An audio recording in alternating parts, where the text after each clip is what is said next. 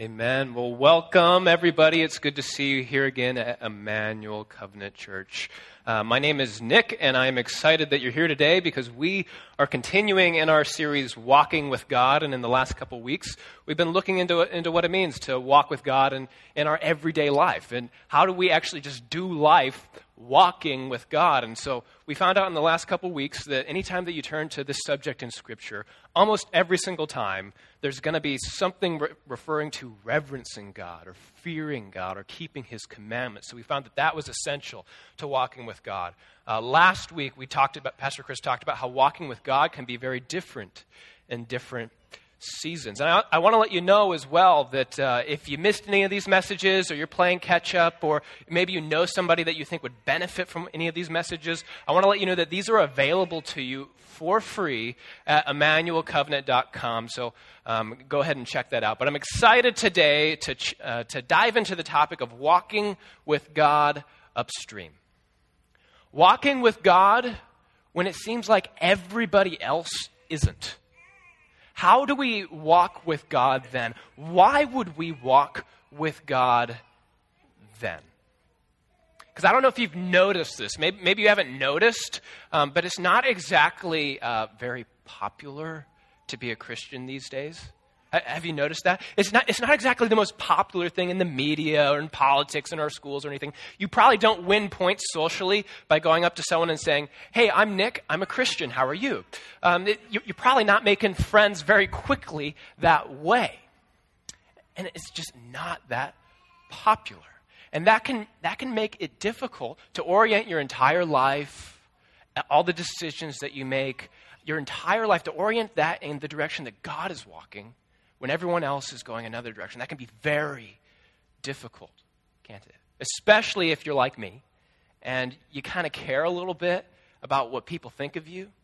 Let's just get honest together for a minute. Can we get vulnerable together for a minute? How many of you would say that you take into account what other people think of you when you make a purchase or when you're trying to decide what to wear? When you're just making decisions in your everyday life, that you take into account what other people think of you? Go ahead and put your hand up.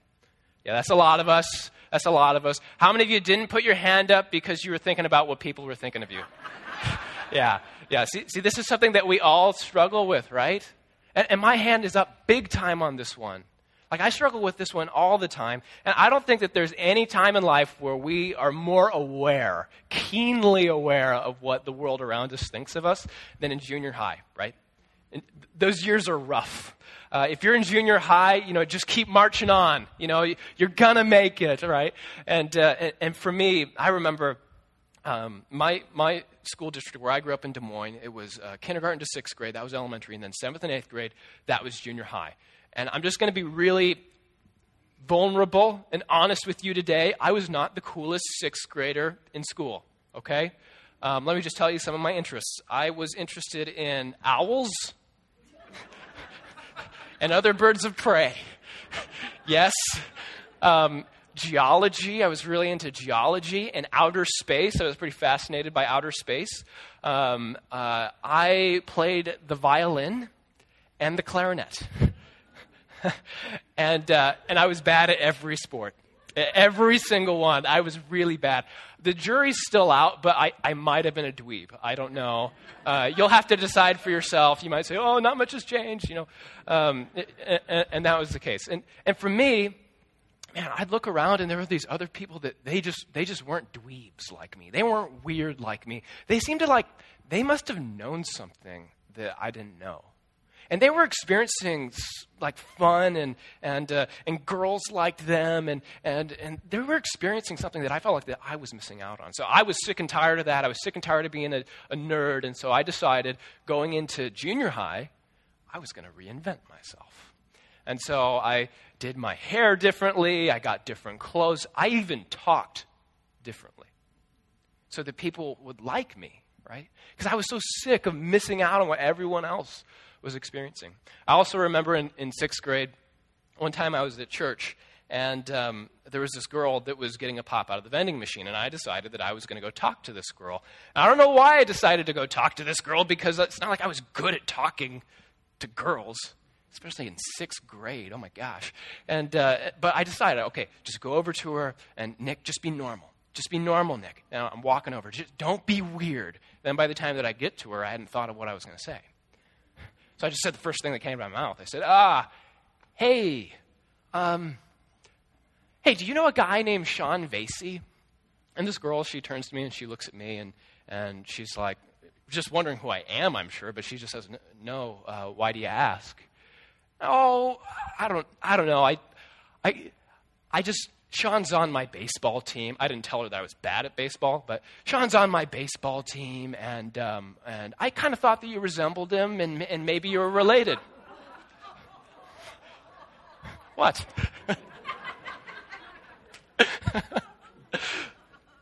And so she just kind of turns her head, and kind of like some of you are doing right now, she just turns her head and kind of crinkles her eyebrows and says, so you think I look like a boy?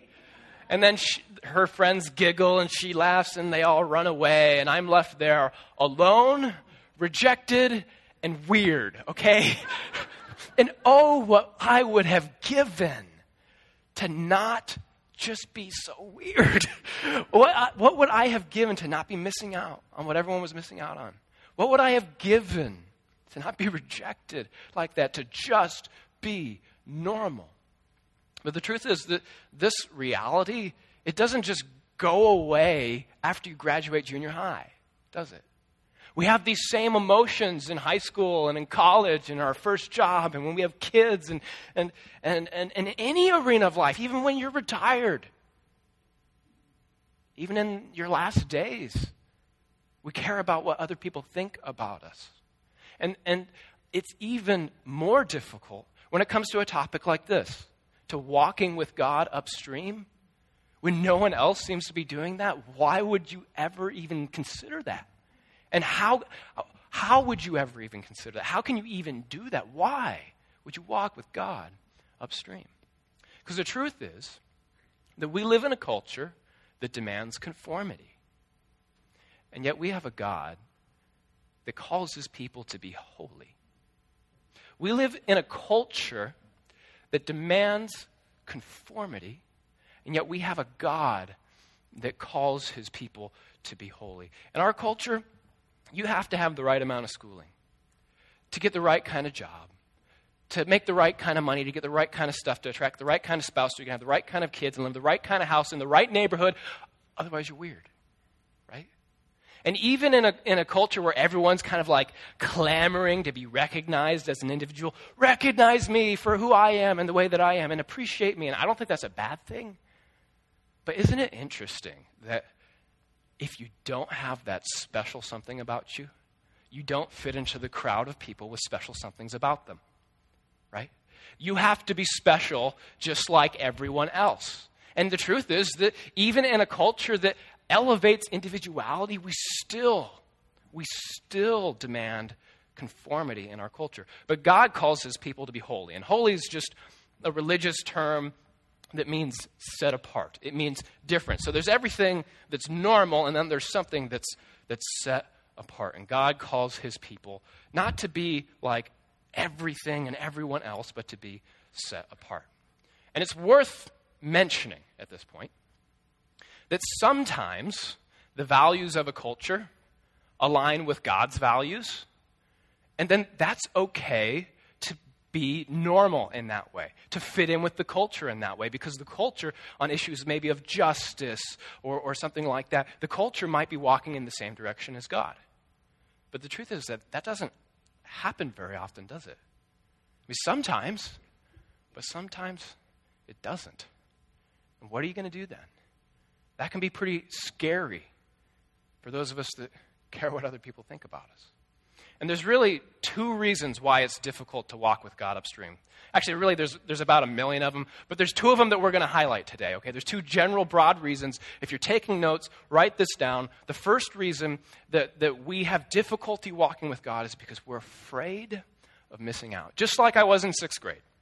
We're afraid of missing out. And so we see all these people that are doing things that God says no to, but we'd like to say yes to. And then we see everyone else, they're doing things, they don't have to do things that God says yes to. And sometimes we would like to maybe not have to do those things. Or it seems like some people that aren't following God upstream, maybe they're having more fun. And then you begin to wonder, well, is God holding out on me? Does everyone else know something that I don't? Does everyone else know something that God doesn't?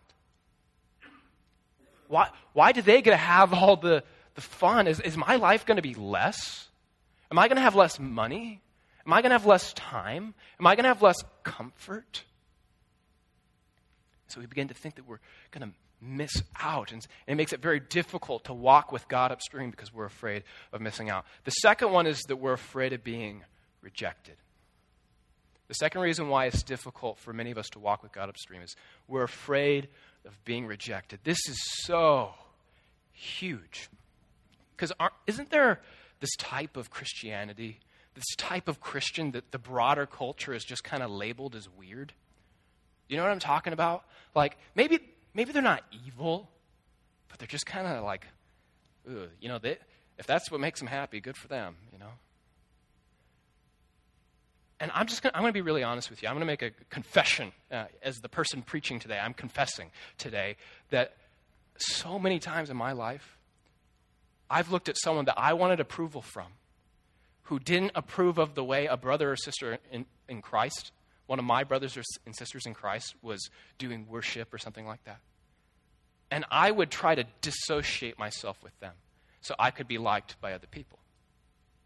And in the process, maybe I thought that this person's music was weird. Or maybe I thought the way that they did worship was weird. Or maybe I thought the way that they related with other people was weird. And so I wanted to just dissociate myself. And I threw my own brother and sister in Christ under the bus in a way that is not beneficial to the unity of the church. Not at all. Because I was afraid of being rejected. And God has more for us than that. But what about like the really evil ones? The ones that are just bad. There's this man that actually came to my church when I was growing up. And he actually came to my high school as well. His name's Fred Phelps. Some of you might even heard of this guy. He calls himself a pastor. A lot of people don't like to call him a pastor. But this guy, he's known for picketing lots of different venues. But in particular, he'll get his crazy, bright, obnoxious signs, really. And he'll go to the funerals of soldiers that passed away serving their country to interrupt the mourning of the families to tell them that America has sinned. And this is the guy that he came to my high school, came to my church. And I'll just say this, that was completely unhelpful to anybody. That was hurtful to everybody. And in no way was that a holistic representation of who Jesus is and how he relates to us. But let me just tell you that on that day when he was picketing my high school, on a day where Christ probably needed to be represented a little bit better, I was so afraid of being associated with that it was very hard to express my faith that day. Because I was afraid of being rejected. And many of us have a hard time walking with God upstream. Because there's not a lot of good examples. Many of us have a hard time because we're afraid of being rejected. We're afraid of missing out. And there's a problem with this, though. Because when we do that, what's our natural tendency? Well, we just kind of assimilate. We just kind of get into the flow of things. And then we just kind of do life just like everybody else is, and maybe we come to church. But there's a lot of people, there's a lot of Christians that are claiming the name of Christ today, but living as if Christ doesn't even exist. And not only is that not obedient to God's call to be holy, because God wants to be in relationship with us. I don't know if you've noticed, conformity isn't really working very well either. Have you noticed this? What's normal in our culture? Is normal working? What's normal in our culture is to spend decades trying to amass as much wealth and possessions as possible. And wealth and possessions isn't bad so long as they're not your God, so long as they aren't the sustenance to your life. But many of us, it's very normal to spend decades trying to amass as much as possible. Maybe we won't be happy, but at least we'll be comfortable by the time that we're old and wrinkly, right? And that's normal. And God has so much more for us than that. It's normal in our culture to be stressed and overwhelmed and anxious and so busy all the time, going, just trying to keep up with normal.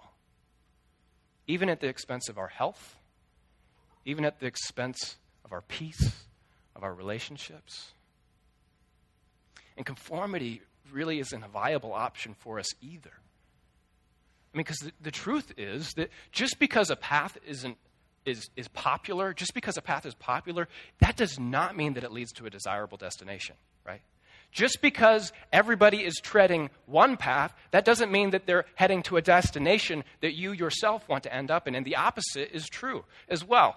If the path is not popular, that doesn't mean that it doesn't lead to the best destination. And we know that conformity is not working. And there's many Christians that are living their life as if Christ doesn't exist. And God has so much more for us than that. He calls us to be holy, to be different, to be set apart. So why would God call us to do that? I mean, God knows that there's a little bit of anxiety around walking a different path, walking with him upstream. So why would he call us to do that? And then how do we even begin to do that? Why would we do that, and how do we even begin to do that? A lot of us just we hear, okay, God wants us to be holy. We're supposed to be different. So that must mean that God wants us to just do whatever we can to be weird, right? But that's not the truth. God does not care whether the culture around you thinks that you're weird or not weird. He cares if you're holy, if you're living life like him, if you're reflecting his image in the world. And there's a reason for that. The reason for that is this, and if you're taking notes, go ahead and write this down. The reason is that God uses holiness to transform what's broken in the world. God uses holiness to transform what's broken in the world. And we see this all throughout the whole story arc of the Bible. I mean, if we just briefly told God's story, we see this everywhere. So we see at the beginning, Adam and Eve, they took the fruit. You kind of remember that story. They took the fruit they weren't supposed to. That broke relationship. Relationship between humanity and God was broken in that act. And so what did God do? Did he just say, oh, well, that stinks. I guess we'll try again with some people that are more obedient. No, he said, no, I care about humanity and I love them. And so I am going to interact as a holy God. And I am going to call a man named Abraham. Do you remember Abraham way back in Genesis? Abraham was called and God said, hey, I'm going to set you apart and I'm going to make you holy. You're going to be different. And you're going to have a ton of kids. And all of your kids are going to essentially make up this huge nation called Israel. And I'm going to take Israel and I'm going to set it apart and I'm going to bless it and make Israel holy. Why? Not just so that Israel could be like, oh, we're blessed and we're awesome and life is really great for us. No. Check it out in Genesis 15. God set Israel apart, made Israel holy to be a blessing to the other nations. Because God uses holiness to transform what's broken in the world. And so then Moses is leading the nation of Israel out of Egypt, and they get to Mount Sinai, and God shows up in a big cloud, and he gives Moses the 10 Commandments. And so a lot of people are like, oh, great, now we have all 10 ways to make sure that we don't make God mad at us. Well, that doesn't quite get at the point. Oh, great, now we have 10 ways to a better life. Well, you're still missing it. Because the 10 Commandments aren't just a way to keep God from getting mad at you or having a better life. They're a way of being holy. The point was, hey, Israel, I've called you to be holy. You're going to be a holy nation. You're going to be different from all the other nations around you. And this is how. These are the markers of a holy nation. This is how you will be different from those around you. Because God uses holiness to transform what's broken in the world. So if you know the story, did it turn out well? No, it didn't. It didn't turn out very well at all because Israel actually saw all the other nations around and they're like, oh, well, the other nations are worshiping these other gods, and they seem to be having all these other benefits of life, and the way that they get to do life, well, maybe we'll worship some of their gods too. And they were afraid of missing out. And then politically, they're like, oh, well, everyone else has a king, and we want to fit in, and we don't want the political enmity of not having a king either, and we don't want to be rejected, so we need to have a king too. And so they established a king. His name was Saul. Do you remember Saul? Didn't turn out very good for Saul. And God saw the mess that Israel had made, and he said, okay, I'm going to establish a holy king. And not that this king is going to live their life perfect, but King David, from his line, there's going to be someone who does. He's going to be the Holy One of God. He's going to be the Messiah, the one that God sends to set right everything that's been broken in the world. And generations later, Jesus was born into David's line. And not only was he born into David's line and fulfilled that covenant promise of God, not only did he keep all 10 commandments, not only did he fulfill the whole meaning of the law of God, Jesus, when he broke his body and shed his blood on a cross, he made holiness not just available to Israel, but to the whole world. Because God uses holiness to transform what's broken in the world. He sent the Holy Spirit to establish his holy church, to transform what's broken in the world. And we are called as his people to be set apart, not just so that we're not weird or something like that, or just so that we can be weird. We're called to be set apart, to be holy, because God wants us to take part in his story of transforming the world. And that's what led the Apostle Paul to write what he did in Romans chapter 12. I want to share this verse with you. This is a verse that has changed my life. This is kind of a life verse for me, I suppose you could say. And many of you are probably familiar with this verse, but I just want to share a couple words that the Apostle Paul writes. In light of this whole story, so the first part of Romans is kind of telling that whole story. And then he says, therefore, I urge you, brothers and sisters, in view of God's mercy, to offer your bodies as a living sacrifice, holy and pleasing to God. This is your true and proper worship. In other words, therefore, in light of everything that God has done, in light of this whole story that God has been telling for thousands of years, in light of everything that God has done to transform what's broken in the world and how he's invited us into that, I urge you, brothers and sisters, in view of God's mercy, to give your bodies, to give your whole life, your whole mind, your heart, your soul, every part of your life, to give that to God as a living sacrifice, holy, set apart, different.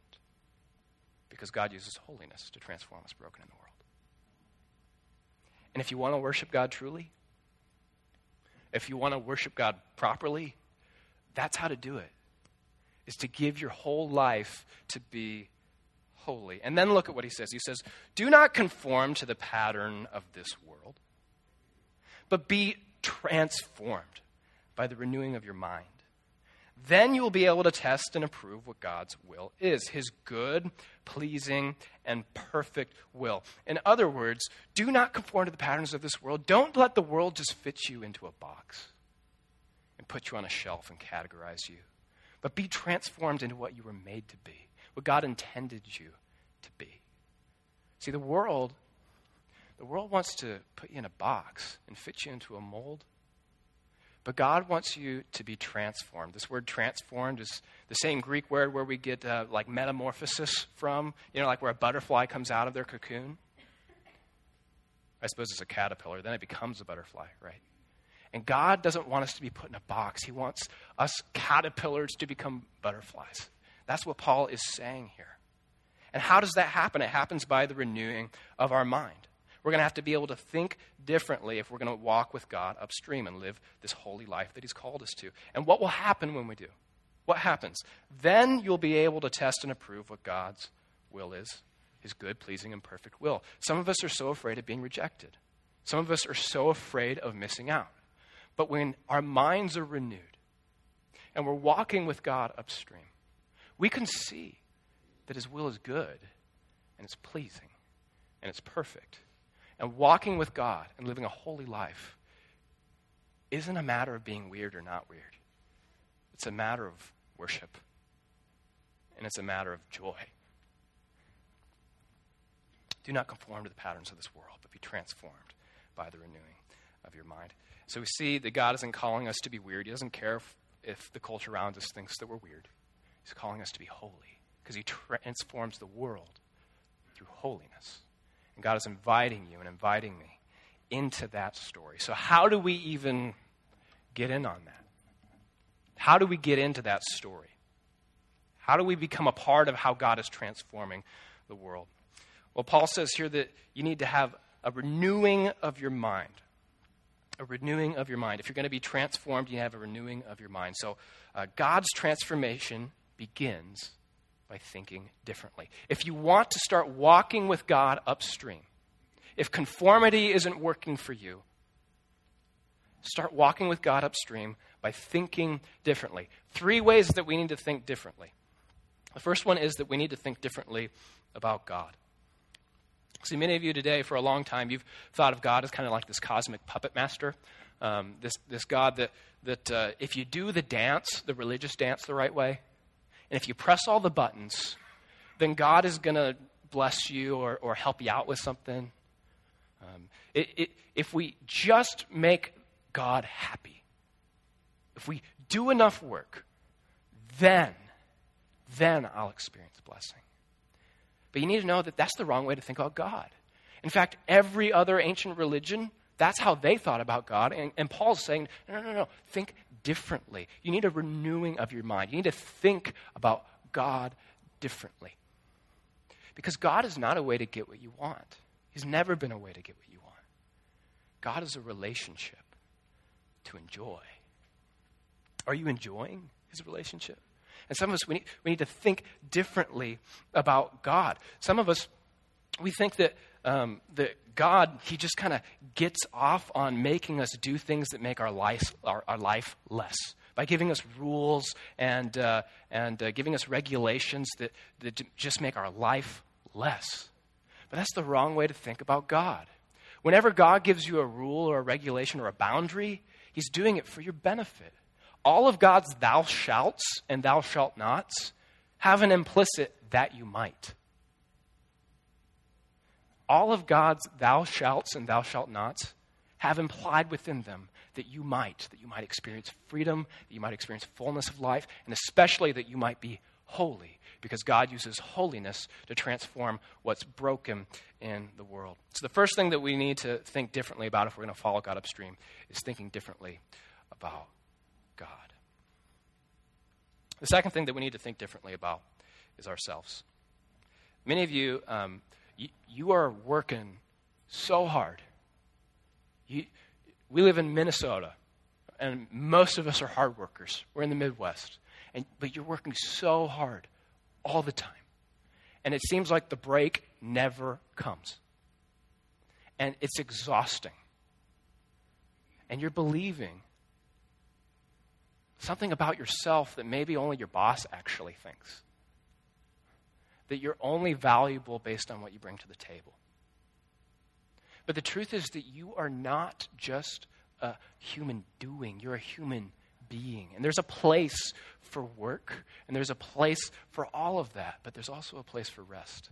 There's also a place for stopping and ceasing, walking with God upstream. Some of you think that, well, if I did that, then everything might fall apart. But you need to know that you are not the glue that holds the world together. You're not. And that's okay, and there's freedom in letting go of that. And the reality is that some of you probably wouldn't let God take care of you if he asked you face to face. Because you have to be important and you have to hold it all together and you just want to be okay. And some of us, we need to begin to think differently about ourselves because God thinks that you are so valuable. Do you want to know how valuable God thinks that you are? That in spite of the fact that all of us have fallen short of what he's asked of us, in spite of the fact that all of us have turned away from him, he sent his only son, the one that didn't turn away from him. And he sent him to be pinned to a piece of wood till he bled out. and died. God paid that price to bring you into his family. That's how much you are valued. And your life would be completely different if you began to treat yourself and think about yourself in the way that God thinks about you. Because some of you think, oh, well, I'm the last person that deserves to walk with God. God must not be interested in me. You're wrong. You're wrong. God is so interested in you. God sent his son to do for us what we can't do for ourselves. And if you're in that position where you say, I can't walk with God upstream by myself, you're actually in a very spiritually mature position. And all you need to do is turn around. And even if you stumble, God picks you up because God values you because of the fact that you are his son or his daughter, not because you produce something. So the first way we need to think differently is we need to think differently about God. The second is that we need to think differently about ourselves. And the last one is that we need to think differently about the world around us. For many of us, we wouldn't write this in our journal at night. We wouldn't just say, oh, that person at work, I only relate to them on the basis of what they bring to the table for me. Or, oh, that family member, I don't like to hang out with them or do relationship with them because they frustrate me, and I won't because I don't get anything out of that relationship. Oh, all the commitments that I've made, they're not important because I'm not getting anything out of those commitments now. And we wouldn't write that in our journal because when you say it like that, it's like, well, that sounds kind of like selfish, like the world is about me. But God calls us to be holy. And that means that we're here, we are God's people, to take part in the story that he is writing to transform the world. And when we begin to think about the world around us as this mission field, this whole wide world that God loves so dearly and has called us to be a part of transforming it into something that is greater than we have ever imagined, we begin to approach things differently. We're not here, they're not here for us. We are here for them. And we need to begin to think differently about the world around you. So if you want to walk with God upstream, the way to get started is to think differently about God, think differently about yourself, and think differently about the world around you. Do you remember the girl from the vending machine? The one that rejected me after my really good line? Right? We grew up in the same church, and it was a big enough church that I was able to kind of avoid her. I'd see her at youth group or something like that and just do one of these. And because I didn't want to talk to her again. I don't want to be rejected again.